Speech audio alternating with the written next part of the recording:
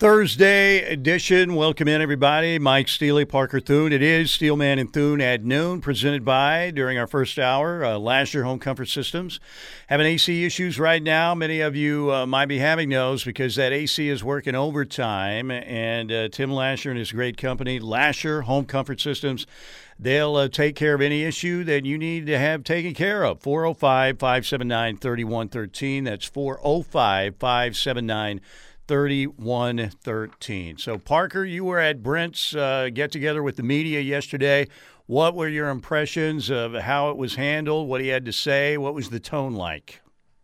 Well, at a certain point, Brent was getting very irritated about questions that involved Cale Gundy because he started the press conference saying everything has been said that needs to be said. Yeah, he did his best to shut it down up front. He could have been a little bit more explicit about it because the first 6 or 7 questions that folks rattled off were in some way tied to the situation. Right. And Brent kind of tiptoed around it as best he could, but at a certain point, he was just like, okay, can we talk about actual football?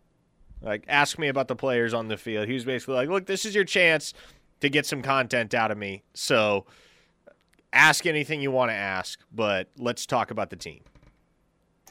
So, yeah, and look, that's what journalists do, too. I mean, they may not ask directly about Cale Gundy in that situation, but in a roundabout way, they could get him to talk about it. And he did. You know, he said that an Oklahoma program without Cale Gundy is not as strong, but they're moving on. And, you know, I think we've been talking about one of the big issues, probably the biggest issue moving forward, and why Cale Gundy isn't at Oklahoma anymore. And it's a sad deal. Everybody hates it. But recruiting ramifications, right? Recruiting is the lifeblood of your program. If you're having to answer that question, how did this happen? Why is the guy still there if Cale Gundy had stayed on staff? Those were difficult minefields for that entire coaching staff to navigate. I mean, it wasn't going to, be a very positive thing, for years to come. So I think a lot of people, even though they're sad about Cale Gundy, and some may still be upset, but they know it's really time to move on because nothing's going to change. But at the same time, I do think that, people are wondering about, is this going to be a galvanizing moment for this team? I tend to think it probably is, just as the way that they operate over there, that I don't see this team falling apart. That doesn't mean they're going to go to Lincoln and win by 3 touchdowns. Doesn't mean they're going to go roll over Texas in the Cotton Bowl. But I still have a good positive feeling about this football team. And again, when you think about recruiting, what have we been talking about? The one issue that people started to worry about right off the bat was Jaquaize Pettaway. And he came out and said, I'm good. And that's big, I think, as well. Well, when you're talking about a top 100 prospect, your top commit at the wide receiver position, and a guy whose love for Oklahoma was sparked initially by the relationship with Cale Gundy, yeah, there was understandably some concern right off the bat that he might waver in his commitment. But, again, as we had talked about earlier in the week, Mike, Gundy was not the only relationship that Pettaway had at Oklahoma. The Sooners were very proactive in reaching out to him immediately after the Gundy resignation. He got in touch with LaDainian Washington. Obviously, Jackson Arnold was in his ear the whole time.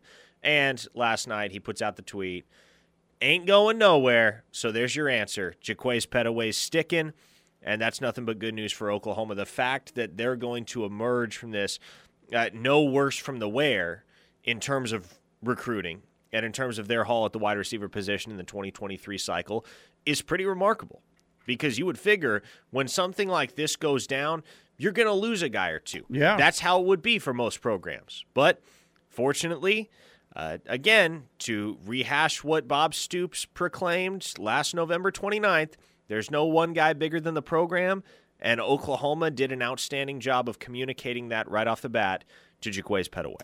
Yeah, and I think, again, we're never going to really know how much impact this had, because there may be a kid out there that could have visited Oklahoma that's not going to visit Oklahoma. We still don't know for sure, but so far I think this staff, they've done a really good job of putting out the fire. Maybe that fire is smoldering a little bit. You still get a little smoke around the campus, but it's not the raging inferno that it could have been had this not been handled swiftly and pretty decisively by the coaching staff, and particularly by Brent Venables. So I do think, again, as you said, it is really, really pretty amazing that right now you're still looking at Oklahoma with those 19 commitments, and nothing has changed there. And that's very important. Texas got a big commit yesterday. That's right, Cedric Baxter. We talked about that for a couple months as something that was on the verge of happening after Arch Manning pledged in late June. The Longhorns are going to have themselves a nice little class, Mike. There's no two ways about that. Now the question becomes, what are you going to do with it? Because it's not the first time, nor will it be the last, that Texas signs a good recruiting class. Yeah, that's always been the question. It seems like for Texas, the Sooners, by the way, dropped to number 7. LSU moves up to number 6 in the 247 ratings. But again, keep in mind, this weekend, Jacoby Johnson, the Mustang standout, is expected to announce for Oklahoma. So that'll put the Sooners at 20, and they should go past LSU, you would think, with that Jacoby Johnson commitment. And there are more to come. Again, end of the month, Makari Vickers, Anthony Evans expected to announce for Oklahoma. And you think there's a possibility that something could happen in between the Jacoby Johnson commitment and the commitments coming from Vickers and Evans, right? I do, and I'm not necessarily saying I would count on it, but I think there are some guys that Oklahoma's in the mix for that I can see pushing up their commitment. And I want everybody going to Twitter to say, oh, Parker says a surprise commit is coming in mid-August. No, I'm just saying stay vigilant, because you could see something develop out of nowhere, especially the way that this staff is recruiting. You could see something materialize, the likes of what we saw with Colton Vasek, where in the span of 72 hours, he goes from little to no interest in Oklahoma relative to the other schools in his recruitment to committed to Oklahoma. This staff's done fantastic work, and I expect that to continue throughout the months of August and September in particular. Yeah, right now, national team rankings for 247, Notre Dame number 1, Bama number 2, Texas slides into the 3 spot, Ohio State slips to 4, Georgia 5, LSU 6, and Oklahoma 7. But keep in mind, another commitment coming for the Sooners this Saturday in the form of Jacoby Johnson, the kid from Mustang. Can we hear from the Bob Father just to kind of, again, wrap this? We haven't been talking, about it really, but the Bob Father told everybody, Bob Stoops, to move on the other day, and I think that's what people are doing now. You know, he may be a first-year coach, but that guy's been around for over 25 years, 3 Hall of Fame coaches, between Snyder, myself, and Dabo Swinney. So he knows what kind of program he wants and the culture he wants, and you got to trust him with that. And then, in the players' behalf, it's our job as coaches, as professionals, to, in a positive way, help those players improve in that room. So, the very best way for everybody, all these parties, everybody involved to move forward, for even the fan base to move forward, is to have a degree of understanding for everything, for all parties, and to let it go. And then move forward, because it isn't going to change. It is what it is. It's unfortunate. It's sad. It kills me. But, again, there is no good position on this. You just have to move forward. Soundtrack courtesy of the great Mike Steele. There you go. The Bob Father speaks, and I feel like we've taken many steps in moving on from this. It is, it was hard for Sooner Nation to do that because Cale Gundy, again, has given so much to the University of Oklahoma. But, again, things happen. Unfortunate things happen. And now Oklahoma's thinking about their opener with UTEP. Then they have Kent State. Then they have to go to Lincoln for that game against Nebraska, which is going to be very interesting. And Brent did say the next portion of practice is going to get even more difficult, right? That's right. I was kind of surprised because he seemed very authoritative in the way that he was saying it. These next 10 days are going to be the toughest 10 days of the whole season. And you could tell he meant it, too. It wasn't just like he wasn't hyperbolizing. Right. He was like, okay, yep, these guys better be ready because the next 10 days are going to challenge them more than any 10-day window that they're going to face all season. Wow. That's saying a lot. All right. By the way, real quick, I'm just going to jump the gun and get right to the Air Comfort Solutions text line from the 913. You broke my heart, Fredo. And from the 405, is it possible that Pettaway will leave because of Gundy? Wow, we talked about They it. must be tuning in for the first time, and they must also use Internet Explorer to Netscape. To bring you up to speed. No, Jaquaize Pettaway is not going anywhere. Yeah, we just talked about that, and don't mean to give you a hard time. You just tuned in, but you obviously tuned in late because we said big news for Oklahoma is Jaquaize Pettaway said, I'm good, I'm solid. So he's still solidly in Oklahoma's camp now with the 19 commitments that they have and the number 7 recruiting class in the country. All right, we have a couple good guests today. We've got Jesse Crittenden, Norman Transcript sports editor at the Presser yesterday. We'll talk to him about it. TJ Eckert, KTUL-TV in Tulsa, also coming up on the Riverwind Casino hotline today. Yes, it is time to roll with the changes. There is no doubt. Stay with us here on the Ref, the home of Sooner fans here on a Thursday. Thursday edition of Steelman and Thune here on the home of Sooner fans, the Ref Radio Network. Good to have you with us. Thanks again to Tim Lasher and his great company. Lasher Home Comfort Systems, 405-579-3113. Let's talk about the curious case of Justin Harrington. We didn't think that Justin Harrington was going to be playing again at Oklahoma, but he made his way back to the Sooner roster, has opened some eyes. He's always been a guy that looks like, man, that guy looks like he could be a monster back there in the secondary. Good size, good speed, and apparently he is making an impact out there as well. And once again, we thought that Justin Harrington was done at Oklahoma, and maybe we've got a new chapter, like, maybe this is like, the Rocky II for Justin Harrington. What are we thinking about what's going on with him right now? Well, look, going back to last season, rewinding to 2021 for Justin Harrington, there were a lot of folks that were very upset for his sake that he elected to enter the transfer portal when he did. Because as you'll recall, it was, I believe, the Thursday of Kansas State week, which was the week that directly preceded OU Texas and that instant classic. But at the time, the Sooners were banged up in the secondary. Delarian Turner-Yell was out. He missed that Kansas State game. He came back for one play against Texas, aggravated that injury on the 75-yard opening play touchdown by Xavier Worthy, and then he missed several more games. But that just kind of underscored the situation for Oklahoma in terms of attrition in the defensive backfield. There were some legitimate questions at that point as to who was going to step up and be any semblance of an answer for Oklahoma in the secondary. If you recall, that Kansas State game, Jordan Mukes saw the field quite a bit. Yeah, he did. And look, no knock on Jordan Mukes. He's an outstanding football player. But he was not ready for that moment. And there was one play in particular in which he got toasted down the field against Kansas State. It was just it was a freshman moment. Right? It was a moment where you would have liked to have somebody on the field with a little bit more experience that was a little bit more familiar with the defensive scheme. So at the time, Justin Harrington's decision to enter the transfer portal surprised a lot of folks because it appeared as though there was going to be a window for him to kind of stick his elbows out and make a niche for himself in Oklahoma's defensive backfield. Obviously, there were no takers when he hit the transfer portal, which is kind of surprising, honestly. Yeah, because you would think a guy that was as highly regarded as he was coming out of JUCO with his frame and physicality would at least get a look or two. That was not the case.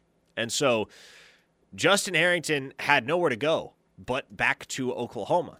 And for the longest time, the coaching staff was not willing to give him a second chance because at the time, what Venables was preaching and what he still is preaching is it's not exactly an us against the world type of mentality, but hey, you're either in or you're out, right? And for Justin Harrington, he chose to abandon the program mid-season. That was not received well by Brent Venables and that new staff. And from talking to a lot of people within the program, Harrington was always a guy, and you don't have to be a Rhodes Scholar to see this. He was always a guy that had a very, very high ceiling, but he just needed a wake-up call. And I think being stuck in the transfer portal black hole for 6 months and realizing almost like almost giving in, coming to the point where he eventually almost had to concede that his football career was over, and then getting that lifeline from Brent Venables and the staff. It seems that was the wake-up call he needed, because from the things that I heard about him towards the end of spring ball and now at the beginning of fall camp, that is a guy that's going to seriously contend for playing time, and a lot of it. And he earned his way back onto the team. They didn't make it easy. They didn't roll out the red carpet for him to come back. They took away his scholarship. Yeah, they said, man, you can come back, non-scholarship player. You got to earn your way back on the roster and to our good graces. And based on what you're hearing, the way he's been performing out there at practice, you're right. He is in the line to get some playing time. He might be one of those guys you look at and, a case study of how a player turns out and how close he gets to reaching his potential under the previous staff versus this Brent Venables staff, right? Justin Harrington might be one of the first guys you think about. What do you think? Who else fits in that category? No, I agree with you. I think Harrington's got to be one of those guys for me. Marcus Stripling has to be one of those guys for me.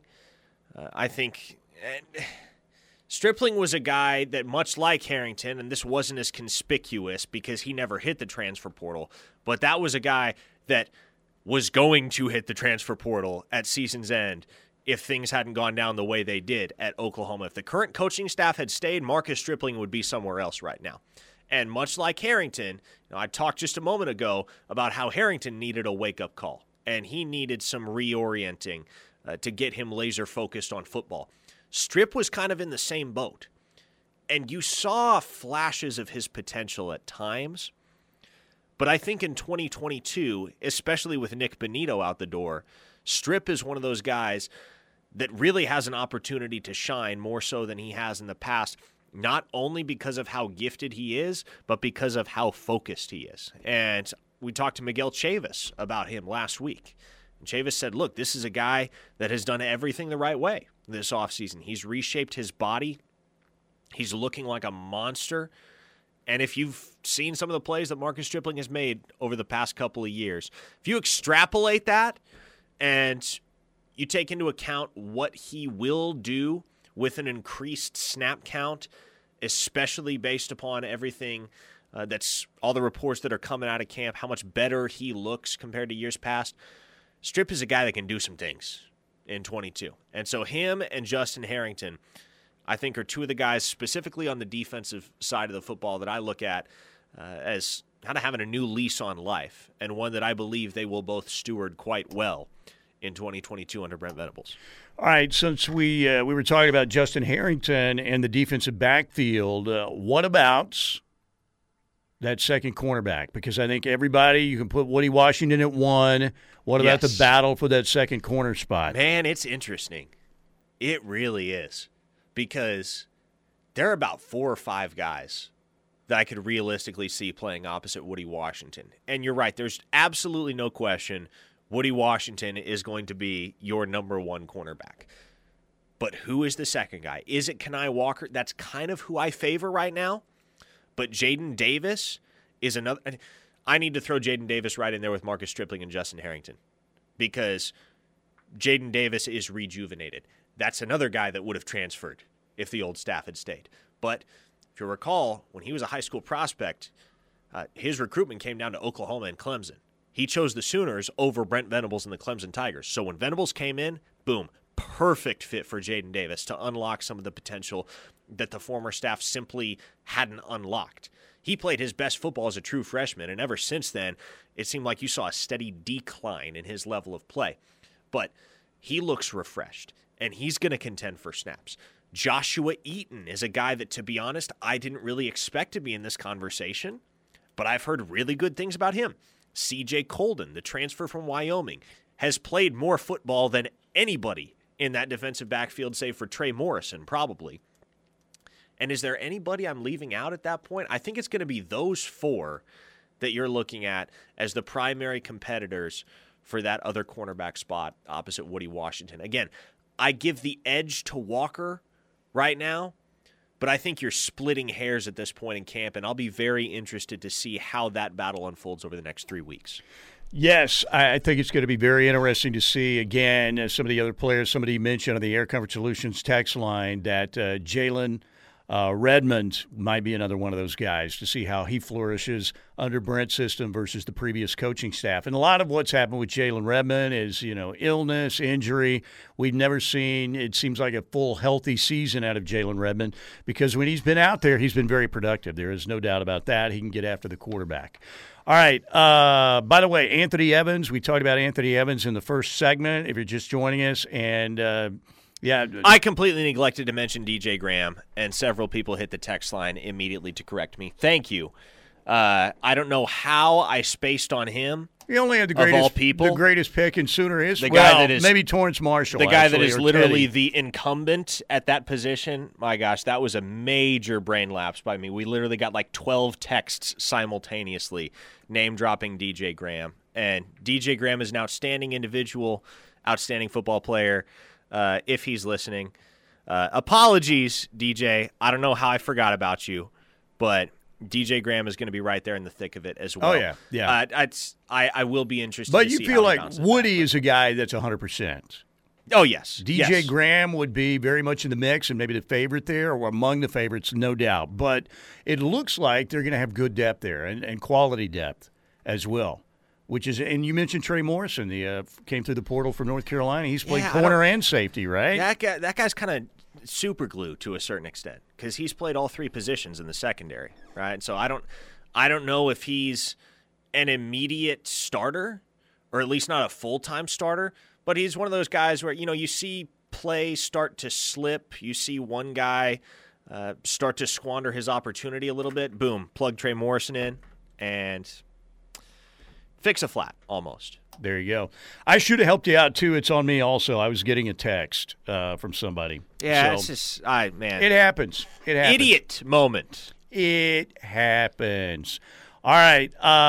Let's take a timeout right here. Want to thank again Lasher Home Comfort Systems, 405-579-3113. We do have Jesse Crittenden, does a great job for the Norman Transcript. Their sports editor, always a good guest, always has a good take on what's going on with Sooner football and everything else, but obviously we're going to be talking Sooner football when we get back. That's what we do around here. That's why we're the home of Sooner fans. We are the Ref Radio Network, and we're coming right back. Okay, we're back. Mike Steely, Parker Thune, Steelman, and Thune at noon here on the home of Sooner fans, the Ref Radio Network. Good to have you along on this Thursday edition. We go to the Riverwind Casino hotline, 405-329-9000. Jesse Crittenden, Norman Transcript sports editor, joins us. Jesse, thanks for your time. How surprised were you about 10:45 Sunday night when the story broke on the Cale Gundy situation? And what's your take been on the days that have followed since that shocking announcement again of Cale resigning Sunday night? Yeah, no kidding. I mean, I think I was, just like a lot of people, just really stunned. Not only obviously that it was Cale Gundy that was resigning, but the timing of it all with fall camp underway and the season opener less than a month away. And I mean, it's I just don't think I don't think you could have predicted anything like this would happen.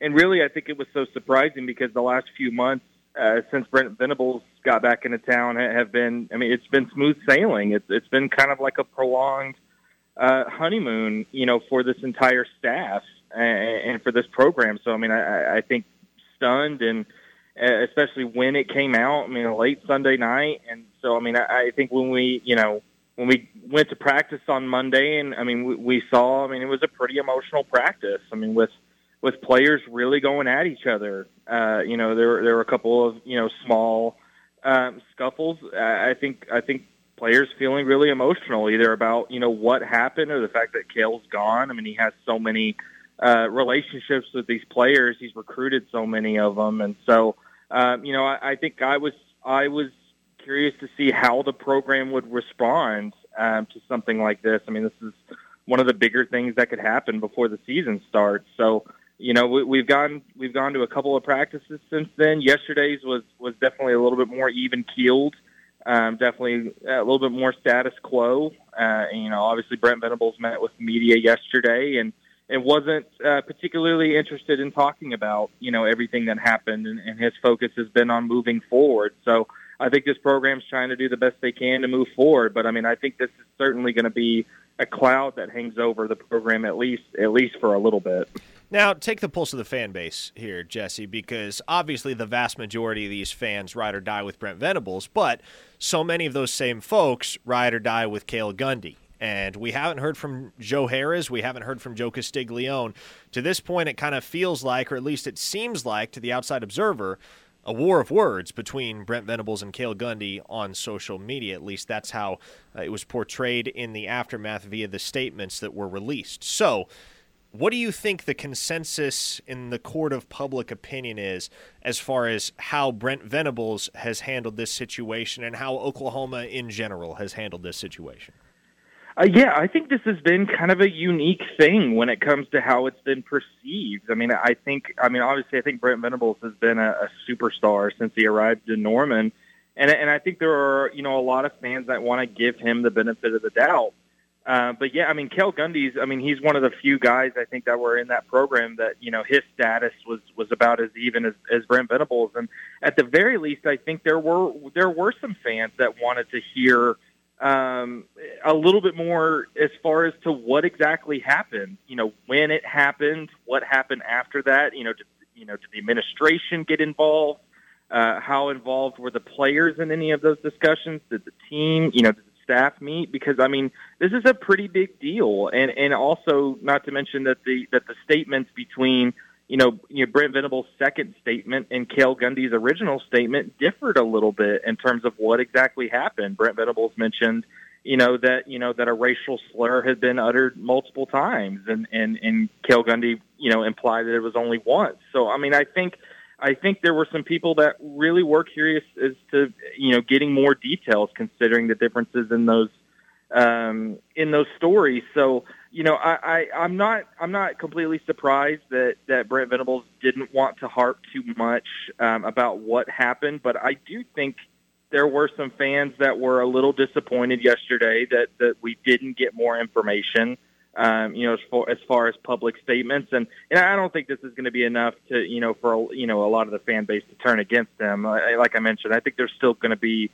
people who are going to give Brent Venables the benefit of the doubt. The season hasn't even started yet. But I do think this was kind of a unique situation in terms of, this happening to the program under Brent Venables and the way it's kind of been perceived and all the things that have been floated out since it all happened. So, I think it has been kind of a weird thing.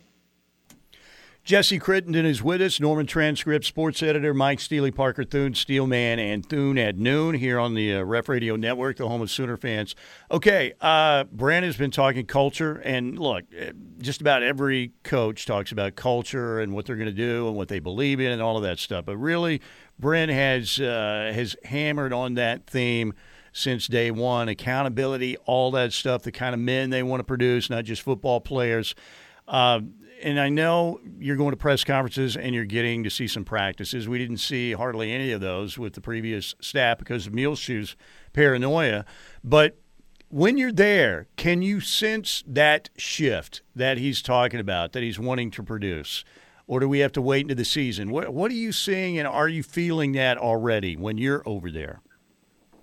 Yeah, I think, like you mentioned, culture has been such a big thing that's been harped on, and I wrote something about that a couple of days ago, just trying to sort of explain everything that's happened within the last week and, the way Brent Venables has approached this. And the reality is that when it comes to the culture of this program, he's really trying to enforce, like you mentioned, accountability and the idea that everybody's got to be raised, everybody's got to be evaluated to the same standard, and maybe even with the coaches, it's got to be higher. So, I do think, that's been the number one thing he's harped on more than anything else, which I think is what has made, some people excited, to actually get to, the football games and to see what happens on the field. But that's what I think the differences between Monday's practice and Wednesday's practice were pretty apparent in terms of, you can't help if some of these players are feeling a little emotional about, everything that's happened. But on Wednesday, it's got to be, business as usual. It's got to be moving forward. And that's been another thing Brent Venables has harped on, is not worrying about the past, not feeling entitled because of the success of this program, and nobody's bigger than the program, right? So I definitely think you notice that, and even from a media perspective, getting to go to these practices for 40 minutes is just such a and actually getting to see things that happen, getting to see real drills, and getting to see players kind of going at each other. You do get a better sense of what goes on day to day, and I honestly think that's a part of the culture too when it comes to the way the media are involved. So I mean, there's definitely a lot of things you can point to in terms of the differences between Lincoln Riley and Brent Venables. Now, Jesse, the Sooners' first 2 games of non-conference play just aren't going to be much of a measuring stick. UTEP and Kent State are by no means doormat programs, but they're not on Oklahoma's level in terms of depth, in terms of talent, in terms of resources and leadership. So, that said, those 2 games precede a very pivotal road contest with Nebraska on September 17th, which we have talked about a lot this offseason. In your mind, what does Oklahoma have to do? What do they have to accomplish in those first 2 games, whether that is objective or subjective, for you to feel really good about where this team stands heading into that contest against Nebraska?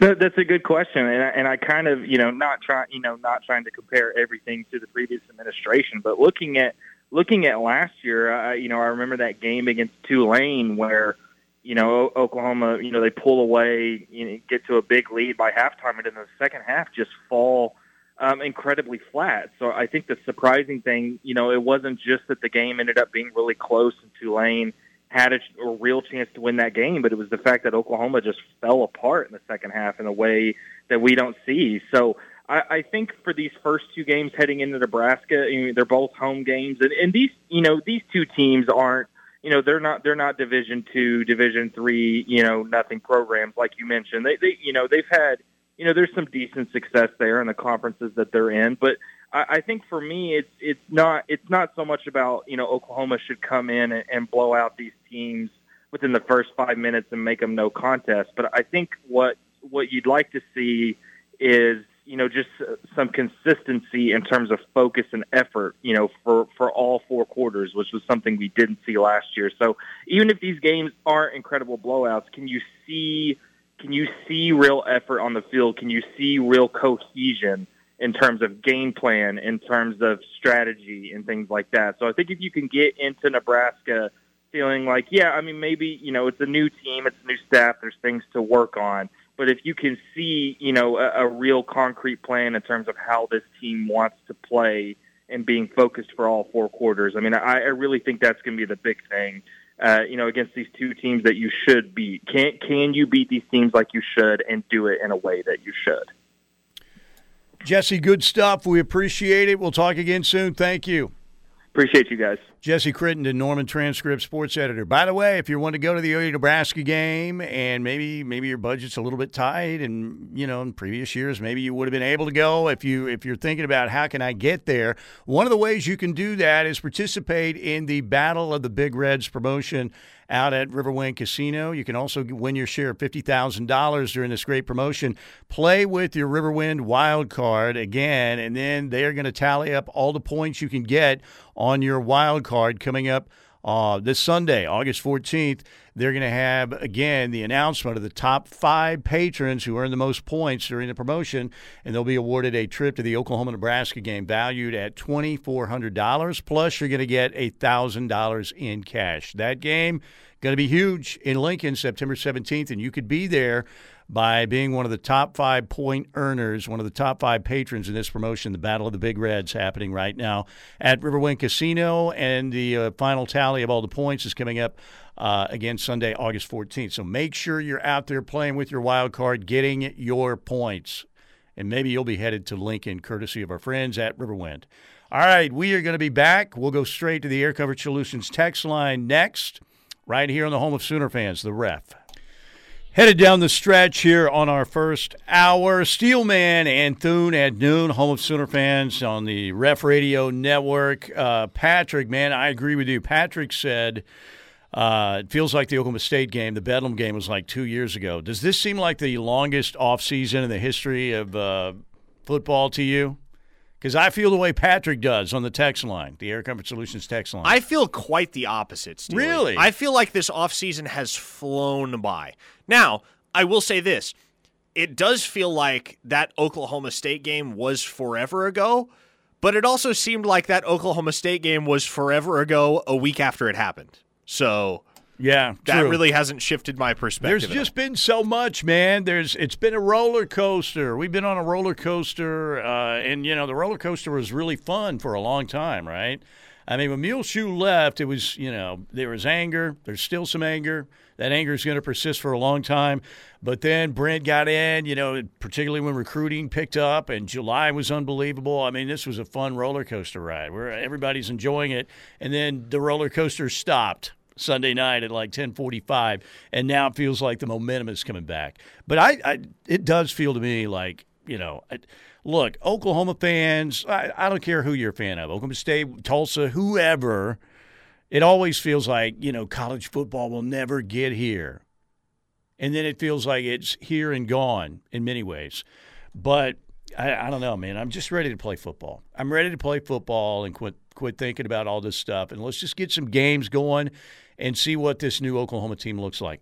Somebody was asking on the Air Comfort Solutions text line, is Anthony Evans, and we talked about Anthony Evans earlier, we still think he's going to be in Oklahoma's camp by the end of August. What about any news about him maybe starting to trend to Georgia? There's some growing confidence in the Georgia camp about Anthony Evans.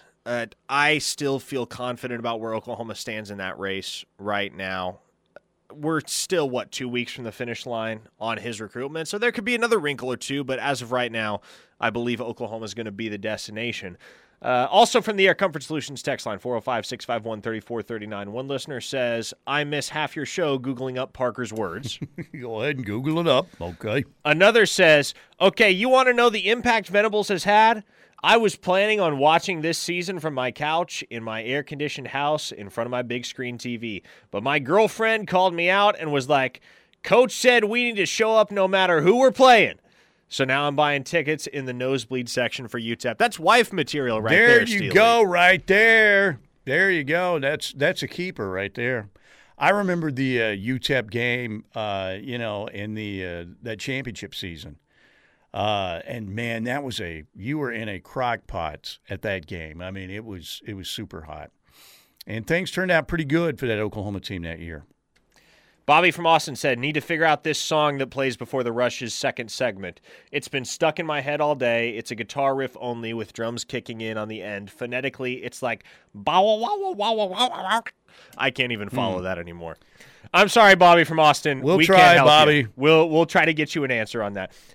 Edric Hill, OU or Alabama? Which way is he leaning? Alabama right now. Looks like the safe bet. And I'm not sure whether Oklahoma can turn the tide at this point. No pun intended. Kendall says, interesting Jesse mentioned there was a few scuffles during practice Monday. Something you didn't read on the interweb. Well, Kendall, I mean, there are scuffles at practice every single day. That's real. I mean, if you wanted to hear about all the scuffles that happened during practice, it would be a pretty extensive list because, look, these guys are going at it. They've just got pads back on for the first time. It's 100 They're plus raring degrees, to go. Now, look, there were a couple scuffles on Monday that actually required some breaking up, but for the most part, it's just a little extracurricular after a snap or a rep. On Monday, there was this one instance where Jaden Gibson basically decided to fight the whole secondary, and the coaches had to get involved and separate them, as did a couple of the elder statesmen in the secondary group. But even so, it's something that only ever lasts 10 seconds tops. Yeah, you want to see some fight, right? Now, you don't want to see anybody get injured or people, swinging helmets or something crazy like that. But anyway, I think that's a good thing. They're trying to get physical, man, more physical. A lot of people asking on the text line, hey, I've seen a commitment from Seth Gamble. Any info on him? I saw that on Twitter, too. I have no info on him. Allegedly, he is a running back from Georgia. What I know for a fact is he's not a scholarship guy. Preferred walk-on guy? PWO, if that is legit.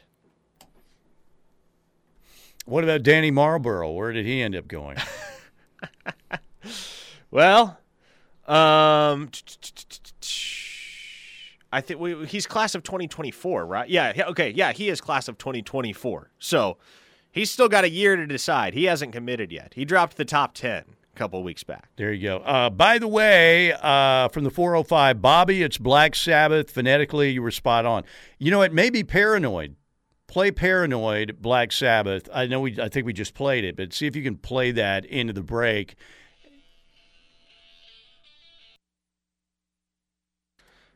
Is that what you're looking for there, Bobby? This one? That's a great Black Sabbath album. The album is Paranoid and the song is Paranoid. And you've got Iron Man on there. You have War Pigs on there. But we are thinking, Bobby and Austin, that it's Paranoid by Black Sabbath. And you can't go wrong with that album. That's really good. All right. We got to get out of here for hour number 1. Hour number 2, a lot more Sooner conversation, a lot more texts on the way, and a conversation with one of our favorites, TJ Eckert, KTUL-TV in Tulsa. All on the way right here on the Ref. Stay here. All right, let's dive right into hour number 2, presented by the Seth Wadley Auto Group in Pauls Valley. Exit 72 for a great deal on a car or a truck. And again, a great guarantee after the sale. Oil changes, engines for life on new or used gas or diesel at no additional cost to you. So thanks to the Seth Wadley Auto Group for sponsorship here on hour number 2. Steelman and Thune on the home of Sooner fans, the Ref Radio Network. So LaDainian Washington is the interim receivers coach for the Sooners. Here is Brent Venables yesterday talking about Oklahoma moving forward now with LaDainian Washington in that position. I'll be honest. This issue aside, Oklahoma program with Cale Gundy is stronger than one without him. And but I couldn't be more excited about LaDainian Washington and the opportunity that he has with these guys this season. He's already had incredible relationships built with these guys and trust, a really deep understanding of who they are as young men, certainly their skill sets and their strengths and weaknesses, things like that. He's incredibly bright and smart, articulate, but he is he's got deep trust with these guys. And when I announced to the team that on an interim basis, however long that is, that he would be stepping in to help us out there, be the receivers coach, the players were excited for him and this opportunity. There you go. And he's going to get a little assistance from Matt Wells and Nick Basquin as well. That's right. I'd seen Nick Basquin hanging around the facilities and just like around the program in general.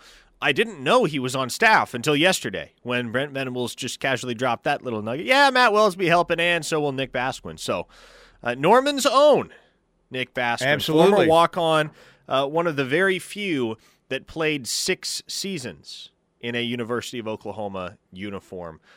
I don't know if we could come up with an exhaustive list of 6-season guys if we tried, but it's got to be a pretty short list, right? Caleb Kelly, everybody Jason thinks about White. Jason White, Caleb Kelly are the two that immediately spring to mind, Brian Mead, and then, of course, Nick Basquin. A.D. Miller as well. But he was a 6-year guy? I believe Didn't so. A.D. Miller go through the portal? Yes. And came back through the portal. He That is double correct. portaled. He doubled up on his portal trip. He came back. So, So what are your thoughts on LaDainian Washington? You out there, you've watched a little bit of practice, and obviously huge shoes to fill. Cale, one of the things about Cale is did he have almost – every job there was on the offensive side of the football besides the offensive line guy?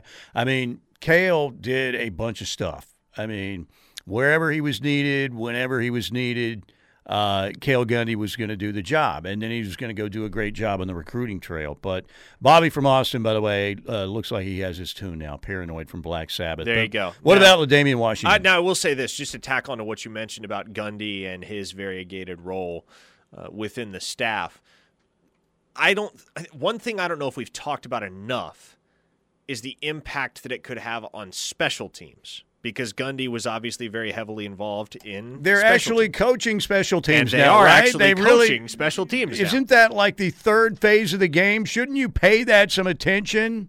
And Muleshoe, did he even know what special teams were? Mr. Squib Kick in Pasadena? I mean, Shane Beamer was there, right? And then they kind of disappeared after that. Now, a lot of people felt. Yeah. Now, as you think about what Gundy leaves behind in terms of his role with the program, I don't know if we've talked nearly enough about the impact that it could have for special teams, and this is why, one of the things we did talk about right off the bat on Monday was this is part of why you build a cast of thousands on your coaching staff, the way that Venables and this program did in the offseason, is because if something like this happens, you have a guy that you're ready to plug in that can be your positional coach in a moment of need. That was LaDainian Washington in this instance because of who it was that was involved in said incident. And so now he steps in and coaches the receivers. Last year, if this happens, Mike, and I mentioned this before, last year if this happens, there's no easy answer as to who's coaching receivers in Cale Gundy's absence. There's also no easy answer as to who is providing any semblance of guidance as far as special teams beyond Joe John Finley. Now, what you have at Oklahoma is you have two guys in Finley and Hall that have experience with special teams, and also you brought in another off-field guy in Jay Nunez from Eastern Michigan that has had quite a hand in special teams coordination as well. So this had the opportunity, if it were to have occurred in 2021, to really torpedo Oklahoma's play on special teams. Now, I'm not sure that's going to be the case as much so as it would have been in years past because of the way that the Sooners have kind of shored up and cribbed everything regarding their operation of special teams and the way that they coach it. So they've got, and I think it's great because you've seen this at Bama, you've seen it at other schools as well. I think Clemson had a bunch of consultants also. But in the Blue Bloods who are, super serious about football, this is kind of the way they construct their staffs now. But do they have like a separate cafeteria over there for like the consultants only cafeteria or what? Because there are a bunch of extra bodies there. And I think it's great. Like I said, when Matt Wells came on as a consultant, I'm like, that's big time right there. I mean, that's a guy that was an FBS Power 5 head coach at this time last year. And now he's basically your second string guy with wide receivers. Again, that's a great situation for Oklahoma. Not a lot of programs could go and bring on a guy like Matt Wells with his background and his resume for a role like this. That was Oklahoma flexing his muscles. This is a good one from the Air Comfort Solutions text line 913. Do you guys think we see offensive and defensive starters playing on special teams more frequently with this staff? Because back in the day with Bob Stoops' teams, you saw a lot of really good frontline players playing on special teams. Yeah, you've heard the story of what, initially when Brent came back and he and Bob were together and Teddy was talking about, the time that the punt was blocked at K-State and what it was like for Teddy trying to run back he said, man, that was the longest trip back to the sidelines ever because it was Bob, Mike, and Brent all giving him the business on his way back. But what do you think? More frontline players on special teams? I think you'll at the very least see more scholarship guys on special teams because in years past, you look back to 2021 in particular, sure, you would see some scholarship guys and some pretty dang good football players involved with special teams, and that wasn't just limited to the returners, i.e. Billy Bowman, DJ Graham, but also the guys that would go and block for him, guys like Jeremiah Hall, Braden Willis, etc. Danny Stutzman was a constant presence on the kick coverage team, but you'd also have guys like Colt Atkinson and Jake McCoy mixed in. And that's no knock on those guys, but there are football players on that roster that are far more capable of getting down the field faster and hitting harder than those types of players. There's a reason why those types of players didn't ever see the field in a meaningful game situation at Oklahoma. And so I would figure that now that you're starting to see Oklahoma take special teams more seriously under Brent Venables than they did under the former head coach, yeah, you will see a unit that is comprised of guys that are recognizable. Yeah, and absolutely, man. That is the third phase of football. I mean, in close games, special teams can get you beat. Now, when you're playing UTEP or Kent State, you could probably have a special teams disaster and still win the game pretty handily. You go to Lincoln, and I'm not saying the Huskers are some world beater, but they're going to be fired up for Oklahoma. You go to the Cotton Bowl. It can be a disaster. And speaking of last year, how about right off the bat, Xavier Worthy, first play from scrimmage, then the punt block. I think Oklahoma fans are starting to think, yeah, this could be a long day. I also think special teams is going to provide a really outstanding opportunity for some of the younger guys to shine. Yeah, for some of the younger guys to make their mark. Because you think about it, special teams, relative to the rest of football, is pretty easy to grasp, right? You have kick return, you have kick coverage, you have punt return, you have punt coverage, and then you have your place kicking unit. That is special teams, right? And so you don't necessarily need to have a comprehensive grasp on the entirety of the playbook to be able to go out there and compete on special teams. If you can run, like, for example, when you're talking about kick coverage, if you know your lane, you know your assignment, you can run down the field fast, hit hard, and not allow your lane to yield a giant hole for the returner to run through, then you can play special teams effectively. And the Sooners have a lot of those guys in that freshman class in particular that I can see making an impact in that type of role, whether that's somebody like Jaron Kanik or Danny Stutzman, or not Danny Stutzman, excuse me, but Robert Spears-Jennings, or even somebody like Gavin Freeman, honestly, who is... Good reports there. Sure, he's a walk-on, but he's not your average walk-on. Yeah, absolutely. All right, 405-651-3439. That is the Air Comfort Solutions text line here on the program. Send us your text. We'll try and get as many in as we can. So keep them coming, 405-651-3439. All right, real quick, Steelman, I got this off Twitter. Besides Nebraska, Texas, Baylor, Oklahoma State, and K-State at home, what is the most challenging game the Sooners will face other than those five?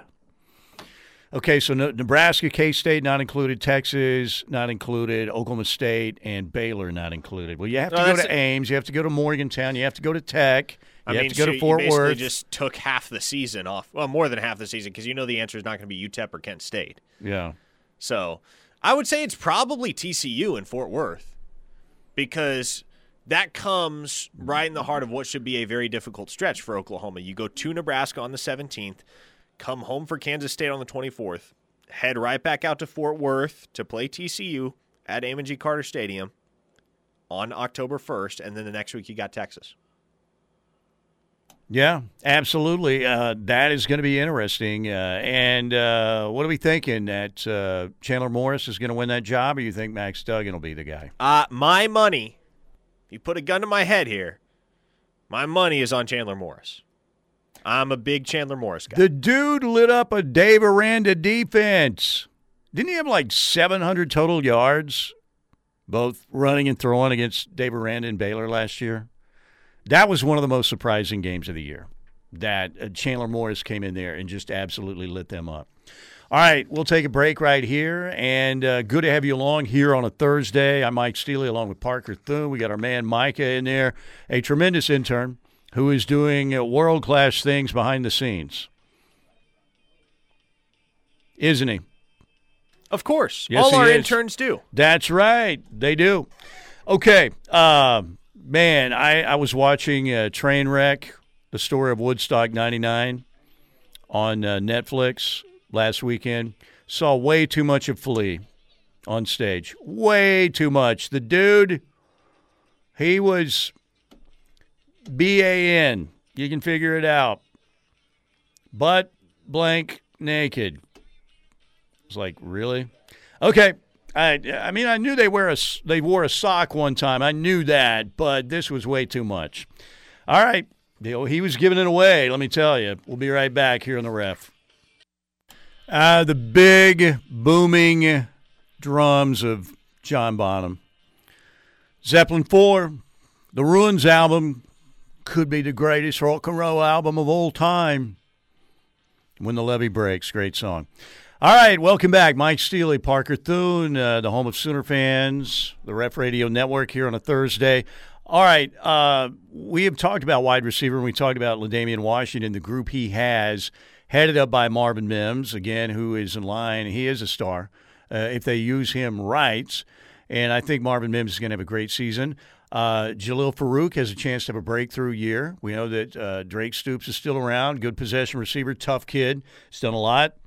Theo Weiss, if he can have a injury-free season, he's a former 5-star who could have another breakout season. But what about these two transfers, L.V. Bunkley Shelton and Jesse Hester?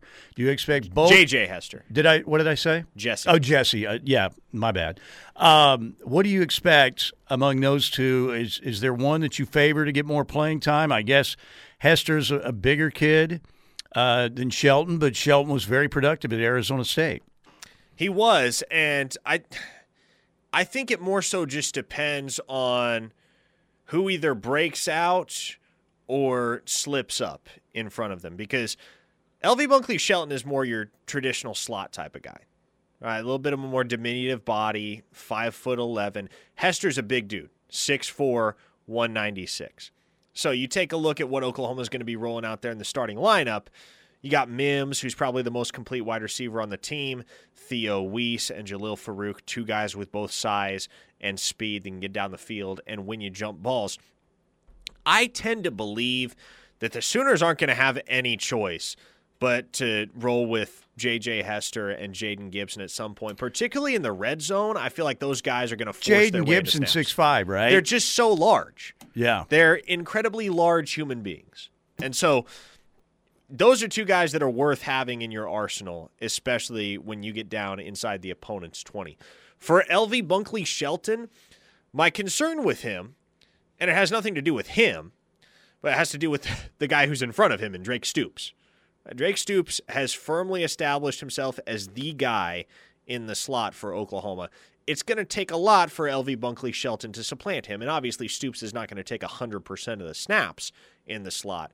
But it does make you wonder if Stoops is doing his thing, if he's playing the same type of ball that he played in 2020 and 2021 for Oklahoma, contributing as a blocker, contributing as a pass catcher, moving the chains on third down. How much of a role does that leave L.V. Bunkley Shelton? I'm more inclined to believe that that's the type of guy that really breaks out in 2023 more so than 2022. Now, I'm a big fan of his skills. I think he will certainly have a role in this offense. But one of the issues, and it's something we keep talking about with these wide receivers, is there are only so many balls to go around. Dillon Gabriel can only throw it so many times every game. It's kind of the same problem, if it is it's a great problem to have, honestly, but it's the same thing that the Sooners ran into last year with that crop of receivers. There were so many talented guys in that room that some of them got shuffled out. Some of them got a lot less of a slice of the action than they realistically should have. Now, the mistake that Jeff Lebby's not going to make this year, that Muleshoe did last year, was Jeff Lebby's going to feed the ball to Marvin Mims. Marvin Mims is going to get a lot of targets. And like I said, he is the clear number one option. Yeah, that is not a question in anyone's mind. You're supposed to feed your best running back to football more than anybody else. You're supposed to go to your best wide receiver more than anybody else. And I realize opposing defenses are going to try and take Marvin Mims away.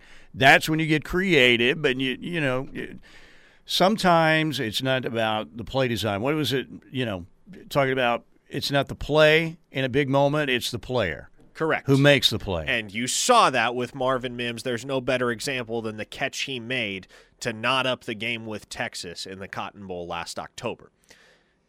Here is where I stand. Last year, you look at the production for Oklahoma's receivers across the board. The Sooners had 5 players with at least 30 catches and none with more than 40. So, Muleshoe spread the ball out to a fault. There was too much spreading of the wealth. It was wide receiver socialism. That's what it was. Mm-hmm. Everybody kind of gets an equal share. It can't be that way. Right? If you have a guy like Marvin Mims, he is on the field as much as humanly possible. If you have a guy like Theo Weiss, he is on the field as much as humanly possible. So, if you're going to earn significant snaps in this offense at Oklahoma in the year of our Lord 2022, you're going to have to be, quite clearly, one of the 4 best wide receivers on that depth chart. 3 of those guys to me right now are Marvin Mims, Theo Weiss, Jalil Farouk.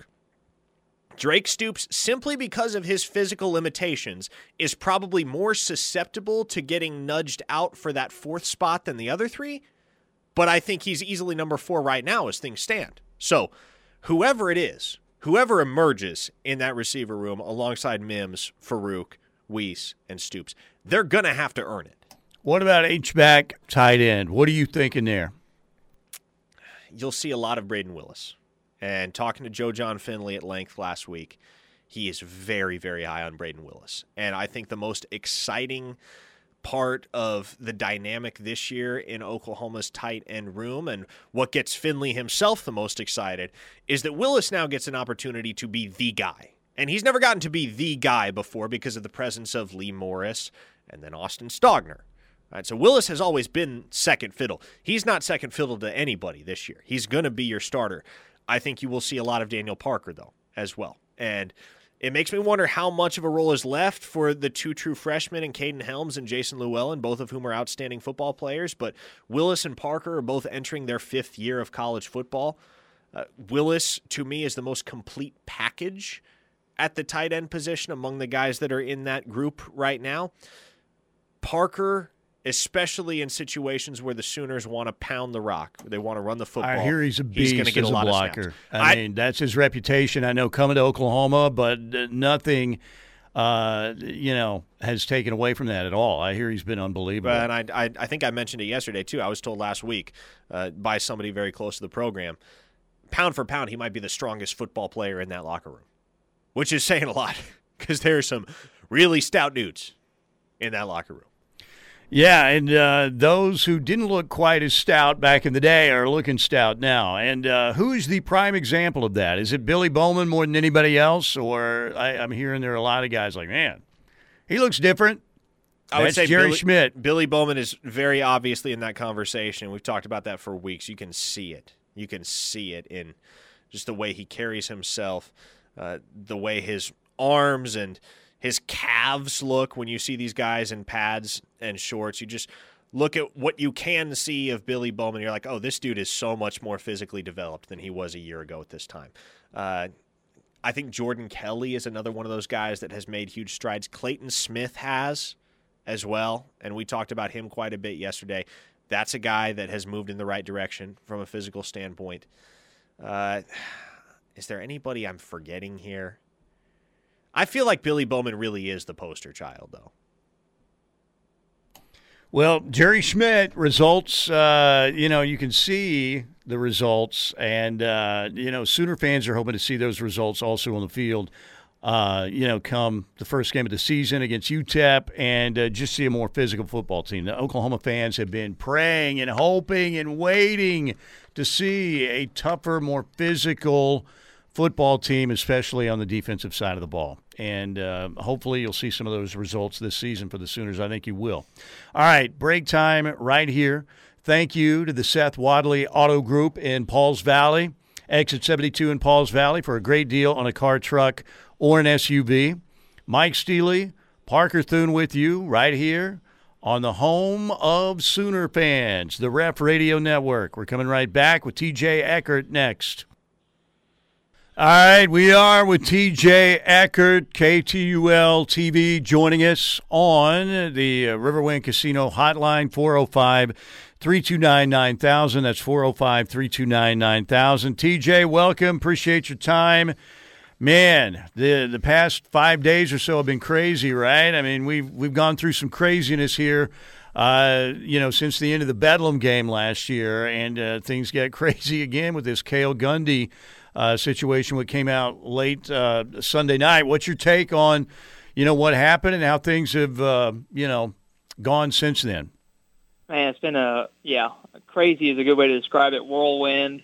I think I put on my social media last night when I left Norman, hopefully the next time I come down to Norman, I can talk more about football than what I got to talk about yesterday. So, yeah, it's been crazy. Really, really sad and shocking news to see on Sunday night. I think we were all shocked. I saw you and Parker both posting about it whenever it came out, as I did, and we were all just really surprised. And I think people were maybe a little surprised too yesterday, Steely, at how the press conference went with Brent Venables not acknowledging it. I mean, kind of in passing, saying, we acknowledge it happened. We're going to miss Coach Gundy. We're not as strong as we are when he's here, but he didn't want to answer any questions about it. I think people were maybe a little surprised by that. So It's been a weird week, and I think as much as Venables and the current Sooner program would like to move on from it, maybe they can somewhat within the walls, but the media circulates this thing over and over again. It's just going to stick around for a while. So it was really surprising. Yesterday was a little surprising how it was handled, but it appears everybody's trying to move on as best they can. Now, on the topic of how it was handled, TJ, are you surprised that we haven't heard from Oklahoma Athletic Director Joe Castiglione and or President Joseph Harris?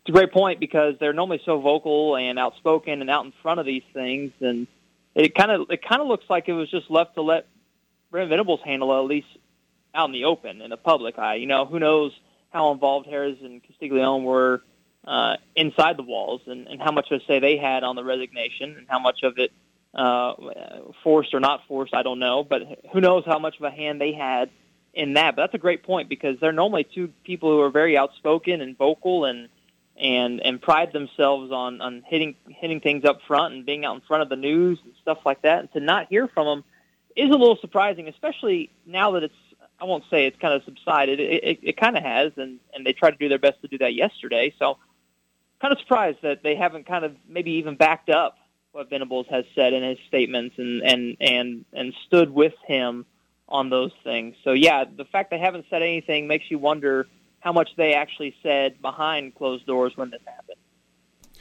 TJ Eckert with us here on the program, joining us on the Riverwind Casino Hotline. Answer a question for me, because we had Patrick on our text line last hour say, this has felt like the longest offseason ever. The Bedlam game feels like it was like 2 years ago. And I said it's felt that way for me too. And Parker is on the other side. He thinks it's flown by. Where are you on that? Has this been the longest offseason ever, or has that not been the case for you? I kind of go back and forth. I feel like, how many days was it from when Riley left to when Venables was hired? Was it like 10 days, 8, 9, 10 days, somewhere in there? I can't remember the exact number.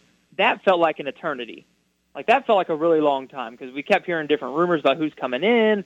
We heard rumors about why he left. We heard all sorts of things, and it just felt like we were stuck in this circle that never ended for, it felt like a month and a half, but in reality it ended up, maybe it was 2 weeks. I can't remember exactly how long it was, but it felt like it was forever. But as far as once the calendar's flipped and we've kind of gotten the winter conditioning and spring ball and all that's kind of gotten going, it feels like things have been normal. I wouldn't say that they've gone fast or slow. I just feel like it's been somewhat of a normal off season, and maybe that's because this is kind of the first one, Steely, that's been normal, right? With COVID the past couple of years, things have been a little different in terms of our access as media. It feels like things are a little bit more normal. I mean, yesterday we got to shoot practice for 40 minutes. Like, that's not normal. Normally we get like 12 minutes and we're hustled out of there. I felt like I was hanging out. I feel like I got a sunburn yesterday. That's how long I was out there. So I think that things are kind of back to what they normally would be in terms of a speed process, although I will say the early part of the offseason was very slow. Okay, TJ, now moving ahead here, I'm just going to open the floor to you. I'm not going to try to take any particular angle here, but having been out there at practice, what stands out to you, whether that's an individual, a group, the overall feel? What's been your biggest takeaway from practice sessions open to the media thus far? It's a great question, and there's a lot of different things that you can point out. For me, I think a lot of people have talked about the impact of Schmitty being here and the workouts and all those things. A lot of guys look different, just point blank, from what they looked like last year. I know that's a year of growth and another year in a college weight program. But, I mean, like guys like Keith Lawrence and guys like Billy Bowman and these guys, the list kind of goes on and on with guys who've kind of transformed their bodies. Dudes were looking big, and they looked physical, and they were a demanding presence on the practice field. That's something I noticed just from being down there yesterday. Something I noticed kind of in my head, and I kind of laughed about it because I was at the spring game and I was at a couple spring practices, so I knew what he looked like already. But just seeing Dylan Gabriel again yesterday reminds me of just this inability is a bad word, but this maybe consistency of OU not having tall quarterbacks. When was the last tall quarterback OU truly had? Like a guy that was like considered tall. Jalen Hurts was maybe what? Landry 6'1"? Jones, maybe? Yeah. What was Landry? Blake Bell. Blake Bell. Yeah, Blake Bell was like 6'5", yeah. right? I mean, you think you got Baker, you got Kyler, you got like I said, Jalen's an average height, and then Dylan Gabriel's not tall either. So not that it's a bad thing. It's just something I thought of when I was on the field yesterday. Like, man, when was the last time OU had a tall starting quarterback? Thought that was interesting. Well, the battle for the backups, man. You might have Davis Bevels like 6'5" or 6'6", and I think General Booty's like 6'3", right? No, Booty's Booty's only 6 feet tall. Is he really? I thought he was Bevel bigger is than the that. one that stands out. General You Booty's guys are around 6 there feet. more. Yeah, you're right. You guys are around there more than I am. Is General? Where did that name come from? Is there a story on that name? So as the story goes, TJ, his father, Abram Booty, who played wide receiver at LSU back in the day, grew up with this infatuation with the Civil War. And I guess he had it in his head from an early age that he was going to name one of his sons General. And it boils down to that. Like that's how he got the name. Wow. General Booty's wearing number 14 too, right? Yeah, Josh Heupel's old number. All right, I'm looking at the OU football roster. They list General Booty at 6'2", and they list Bevel at 6'6". So 6'2" Booty and 6'6" for Bevel. Here's what I'll tell you is on the roster at UCO. It might still be there. You have to go back pretty far because I'm old now. But I think I was like 6'1", 203, and I was all of 5'11", 190. So if that tells you anything. So there was some embellishment there is what you're saying. Yeah, absolutely, yeah. All right, before we let you go, I always like to ask you a golf question because you're a golf nerd like I am. Yeah. Where's this all headed now with LIV and the PGA Tour? You had the TROs denied for guys like Taylor Gooch, but we also know that Cameron Smith, who won at St. Andrews, obviously last major of the year, one of the best players in the world, he's headed to LIV Golf. We've got others, Matsuyama, looking like he's going. Cameron Young again. You may say, Cameron Young, well, he's one of the top 10 players in the world, probably going to be headed again to LIV Golf. What do you think is going to be the end result of all this, and how long will it take to play out, in your opinion? Yeah, so it sounds like the big trial between LIV itself and the PGA Tour isn't until next summer, like August 2023, September 2023. That's the big one. You know, this one that we just had with Gooch, Hudson Swafford, and Matt Jones trying to get in the FedEx Cup, honestly kind of felt like a formality at first. I mean, because, proving the grounds for a TRO isn't that big of a deal, and they weren't able to do that. And so that was a win for the PGA Tour. But going forward, I think we talked about it maybe last week or a couple weeks ago. When the FedEx Cup ends, there's really nothing that's holding a bunch of guys back from going over to LIV because there's no big tournaments. You got the President's Cup, which tries to be the Ryder Cup, but it's not as big of a deal. I think players are hoping that by the time the Ryder Cup rolls around next year, that things are calmed down between the two sides and that there's some sort of merger, some sort of agreement between the two.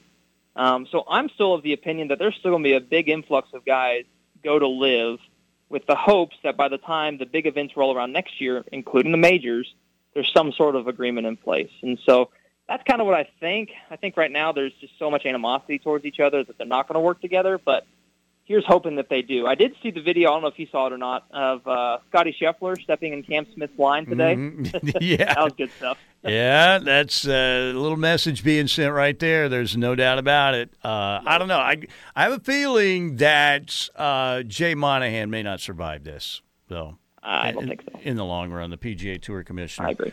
All right. Hey, TJ, always good catching up with you. Thank you. Yep, Parker Steely. Thanks, guys. Have a good weekend. TJ Eckert, KTUL-TV in Tulsa. The Sooners in Nebraska, September 17th in Lincoln. You can win one of 5 trips they're giving away to the Oklahoma-Nebraska game by involving yourself in the Battle of the Big Reds promotion right now at Riverwind Casino. Get out there. Play with your wild card. Play all those electronic games. Get points. I mean, add up as many as you can. When they tabulate the top 5 patrons point-wise, August 14th, if you're one of those, you can win a trip to see the Sooners play the Huskers in Lincoln with travel, accommodations, obviously tickets to the game, worth nearly $2,500, and they're also going to give you $1,000 in cash. That's a heck of a promotion from our friends at Riverwind Casino. The Battle of the Big Reds promotion. Get out there, use that wild card, play as many electronic games as you can, and get those points on your card. Be right back. It is the home of Sooner fans. Mike Steely, Parker Thune here on the Ref Radio Network. All right, back with you. Mike Steely, Parker Thune. We're getting locked in coming up at the top of the hour with Parker and Tyler McComas and the Rush at 3 o'clock here on the home of Sooner fans, the Ref Radio Network on a Thursday. Off of Twitter, Steelman Parker, if you could travel back in time and change the outcome of one Sooner football game, what would it be?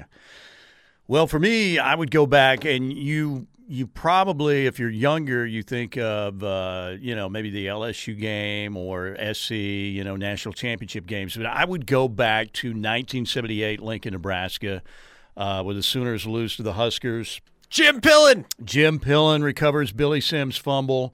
I know, Billy, if you're listening, I know you didn't have all the fumbles. There were other people who fumbled too. I get it. Billy gets a little upset because, there were other fumbles also. But I believe that Oklahoma team wins the national championship if they win that game in Lincoln. And it was just one of those days. Again, they were driving to go score. And it was just one of those days. I still remember Jim Pillen, that little runt defensive back. And by the way, the Sooners, pardon me, they handled Nebraska easily in the rematch in the Orange Bowl, which was Nebraska's worst nightmare because Nebraska was in line to win the league championship. And then they lost to Missouri the next week. So the Orange Bowl decided, you know what? We should have a rematch. Oklahoma, Nebraska. Let's do it again. And like I said, if you can find the video on YouTube when Tom Osborne and Bob Devaney, former Husker coach who was then the athletic director, are sitting there and they get the call, that your opponent will be the University of Oklahoma. It looks like a still photograph. They're like, seriously, we finally broke through and beat these guys. First time since, 71, and you're going to make us play them again? So I would go OU Nebraska 1978. If you're my age, the answer is the Rose Bowl. Yeah. That's the only answer. You feel like that game should have gone in the win column. Yeah. And I could go with USC in 2005 2005. I could go with the LSU game in January 2004, but for me, it's the Rose Bowl. It almost has to be that, or I guess the other acceptable answer is the national championship game against Florida. But that Rose Bowl, man, that just stinks because that was the window for Oklahoma. Alabama was down. There were questions. There was no team that year that was head and shoulders above the rest. And it seemed like the way Oklahoma was playing late in that season, they had the best shot to go and win it all. I don't question that if they emerge victorious in the Rose Bowl, if Muleshoe has the gall to go for it on 4th and 1 with the most prolific offense in college football in overtime, then they win the national championship over Alabama the next week. They would have had a good shot. And think about the status that Baker Mayfield holds in OU lore right now. I mean, he's the most popular Sooner of all time. And that's saying a lot when you consider Boz and the Selman brothers and Little Joe and all the Heisman winners, Billy Sims, Steve Owens, Billy Bessels. I mean, Kyler, obviously Jason White. That says a lot. But imagine if Baker, also had a national championship on his resume. He would probably never be surpassed. We're talking about the most greatest favored Sooner. Yeah, we're talking about the greatest college football quarterback of all time, probably at that point. At least of the modern era. He's in the conversation, no doubt. He's already in the conversation right now. You put a ring on his finger. Oh, yeah, absolutely. Yeah. Doug and Norman, Steely, what about the Notre Dame game that ended our 47-game winning streak? How many more? Well, good one going back in time there, Doug. But, yes, Dick Lynch scored the winning touchdown for Notre Dame, and the winning streak came to an end, right? Here Dick Lynch, Norman, that's Oklahoma. a name. Yeah, that was the guy who scored the winning touchdown for Notre Dame. That's a good one to bring up there, Doug. Yeah, I'm sure for some people, I don't know how many people are alive that were at that game, but yes, that was a historical game, no question. Back to the text line from the 405. This listener asks, guys, I'm struggling a bit to try to figure out why everyone is so high on K-State. Is it an upgraded quarterback? Yes. Is the running back really good? Yes. Other than that, this is an average team with below-average talent at best. Can and will they pull off an upset or two? Yes, but I guarantee you that will not be in Norman. OU will obliterate Kansas State this year. And look, that's the hope, isn't it? That Oklahoma obliterates Kansas State, but I categorically disagree with that premise.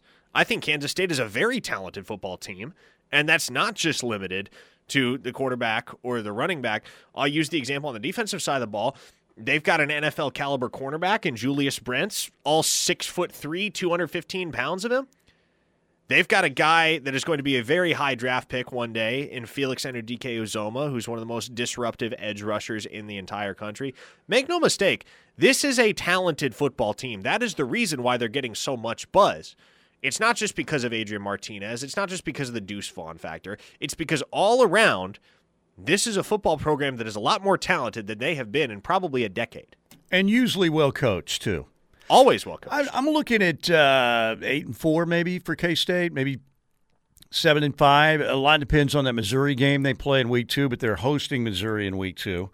So, I think, if they do pull a big upset, maybe they could go 9-3. Well, I would say that would be the best. But you know what? The word I like? Obliterates. That's a great word. That is a good word. You want to be the obliterator. You don't want to be obliterated because that just sounds worse than just about any other kind of butt kicking you can take when you get obliterated. I think Kansas State has the potential to be in 2022 what Baylor was in 2021 and what Iowa State was in 2020. Meaning that I think they have double-digit win potential. I think they can play in Arlington. And I think they're going to be right there all season. You won't really realize they're there until the very end when they vault into the picture as a contender for the Big 12 title. 682 says, OU did a good job of making K-State look good during the Muleshoe era. Somebody said, how about the way underrated Kansas team that ended a long streak at home? What year would that have been? That was 75, and I think the Sooners had won or tied, I believe, 28 or 31 in a row, and that was the day where the Sooners fumbled that one away too, and KU won that game. I was watching Twitter highlights the other day, and there was a highlight circulating of the 2007 Kansas Jayhawks, and it was the game where they poured 69 points on Nebraska, and that stadium, Cavisto Field in Lawrence, was sold out. I was like, is this real life? Am I watching? You had a 1-2 BCS matchup between KU and Missouri, right? Yeah. I mean, how wild is that to think about? Yeah. Todd Reesing against Chase Daniel.